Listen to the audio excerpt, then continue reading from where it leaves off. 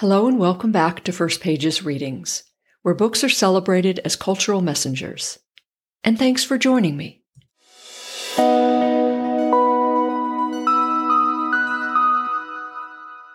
Welcome to episode 57 of First Pages Readings. Today I'll be reading from 3 important and insightful middle grade books, so let's get started. Today's first book is Becoming Naomi Leon by Pam Munoz Ryan. This is a story of self-discovery that is tender and wise and filled with the hard-earned lessons of growing up and finding one's voice. The main character, Naomi, lives with her great-grandmother and brother in California because their mother left 7 years before. They begin a journey to Oaxaca, Mexico, in search of Naomi's father. And as the journey unfolds, many difficult topics, including a parent's alcoholism, are addressed. The book begins with Naomi feeling uncertain about many things, and ends with her understanding herself, her family, and her Mexican heritage better. The story is accessible and beautiful, and leads to understanding, acceptance, and wisdom. For Becoming Naomi Leon, I'll read from the book's first 2 pages.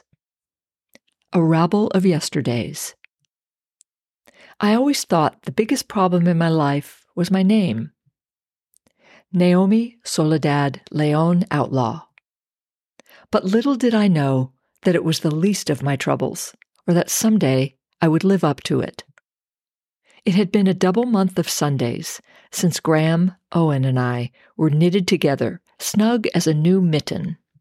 I can point a stick, though, at the exact evening we started to unravel, at the precise moment when I felt like that dog in an old Saturday morning cartoon, the one where the mutt wears a big woolly sweater and a fox runs up and pulls a hanging-down piece of yarn. Then the fox races off with it, undoing the tidy stitches one by one. Pretty soon, the poor dog is bare to its skin, shivering, and all that had kept it warm is nothing more than a bedraggled string. A paddling of ducks. There we were, minding our lives with the same obedience as a clock ticking. A few weeks earlier, the sun had switched to its winter bedtime, so even though it was early evening, the sky was dark as pine pitch. That meant that Graham, Owen, and I couldn't sit outside on the white rock patio. Instead, we had to crowd around the drop-down table in the living room kitchen of Baby Beluga. That was what Graham called our Airstream trailer. She was the absolute expert at calling things what they resembled, and thought it looked like a miniature whale next to all the double-wides at Avocado Acres Trailer Rancho. The trailer park was called this because it was surrounded on 3 sides by the largest avocado ranch in Lemon Tree, California. The name Lemon Tree did not appeal to Graham's sense of description because, as she pointed out, there wasn't a stick of citrus in sight. A giant plastic lemon did sit on a pedestal at the Spray and Play, a combination car wash, deli playground, and one of our favorite places. That lemon was a tribute to the fact that there used to be fruit orchards in San Diego County before the builders came and put a house on every scratch of spare dirt.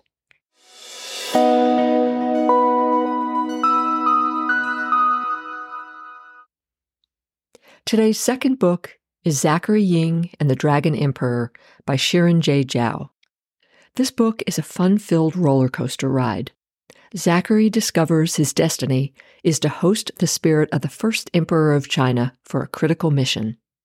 The story combines Chinese history and mythology, along with some science fiction and anime-like adventures. The book's action is nonstop. It's filled with a sense of wonder and purpose, and the fantasy building pulls you in while Zachary's journey takes many wrong turns. It's such an entertaining and interesting book. The first page of Zachary Ying. How to Get Superpowers by Reading Wikipedia. Zach had learned to stop opening the lunches his mom packed for him in front of his friends. He didn't eat them anymore either. He loved his mom's cooking, but his friends always wrinkled their noses as if the pungent sauces and spices hit them like a physical wave. Of course, they made a big deal out of how the one Asian kid in school had the weirdest food. Ugh, he hated that this was a stereotype. Why care what others say? His mom had been baffled when he'd begged her to just make him sandwiches. My cooking is way tastier than slices of meat slapped between bread. She wasn't wrong, but she didn't understand the problem. Zach had finally gotten a steady friend group after going to a different middle school than his few friends from elementary. He didn't want to risk getting left out again.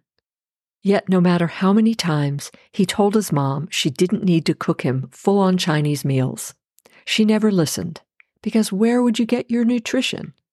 And whenever he'd come home with his lunch uneaten, even with the excuse that he'd been practicing fasting for Ramadan, her scientist side would activate, and she'd unleash yet another lecture about the daily amount of protein and healthy vegetables a 12-year-old boy needed. It was easier to just pretend he'd eaten them.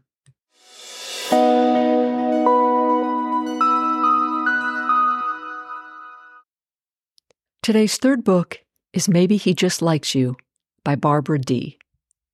This is a wonderful book that addresses an important topic for both girls and boys. It's the story of Mila, who gets repeated and unwanted physical hugs and touching from classmates.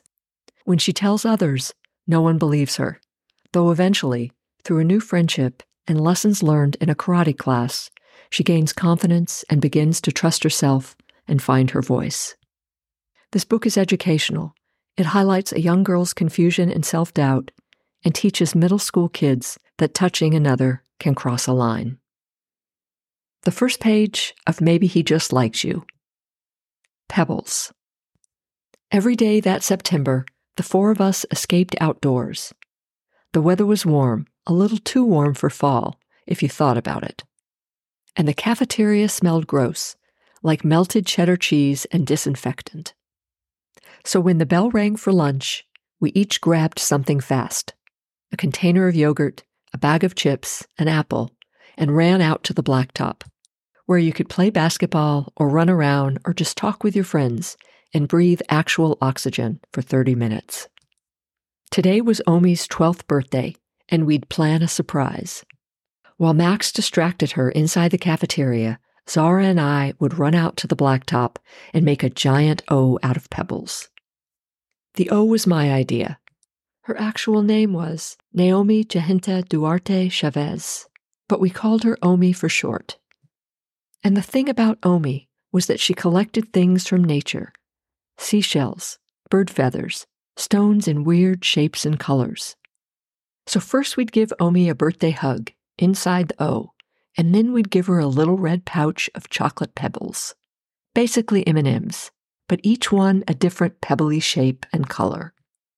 It wouldn't be some generic babyish birthday celebration, with cupcakes for the whole class, like you did in elementary school.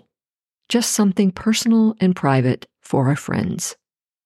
But what happened was, the exact second Zara and I stepped outside, Ms. Wardak, the lunch aide, blocked us.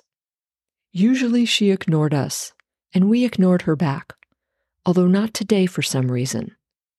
"Why are you girls out here?" she demanded. "You're supposed to get lunch first." "We know, but it's our friend's birthday," Zara said, and we wanted to make her name out of pebbles.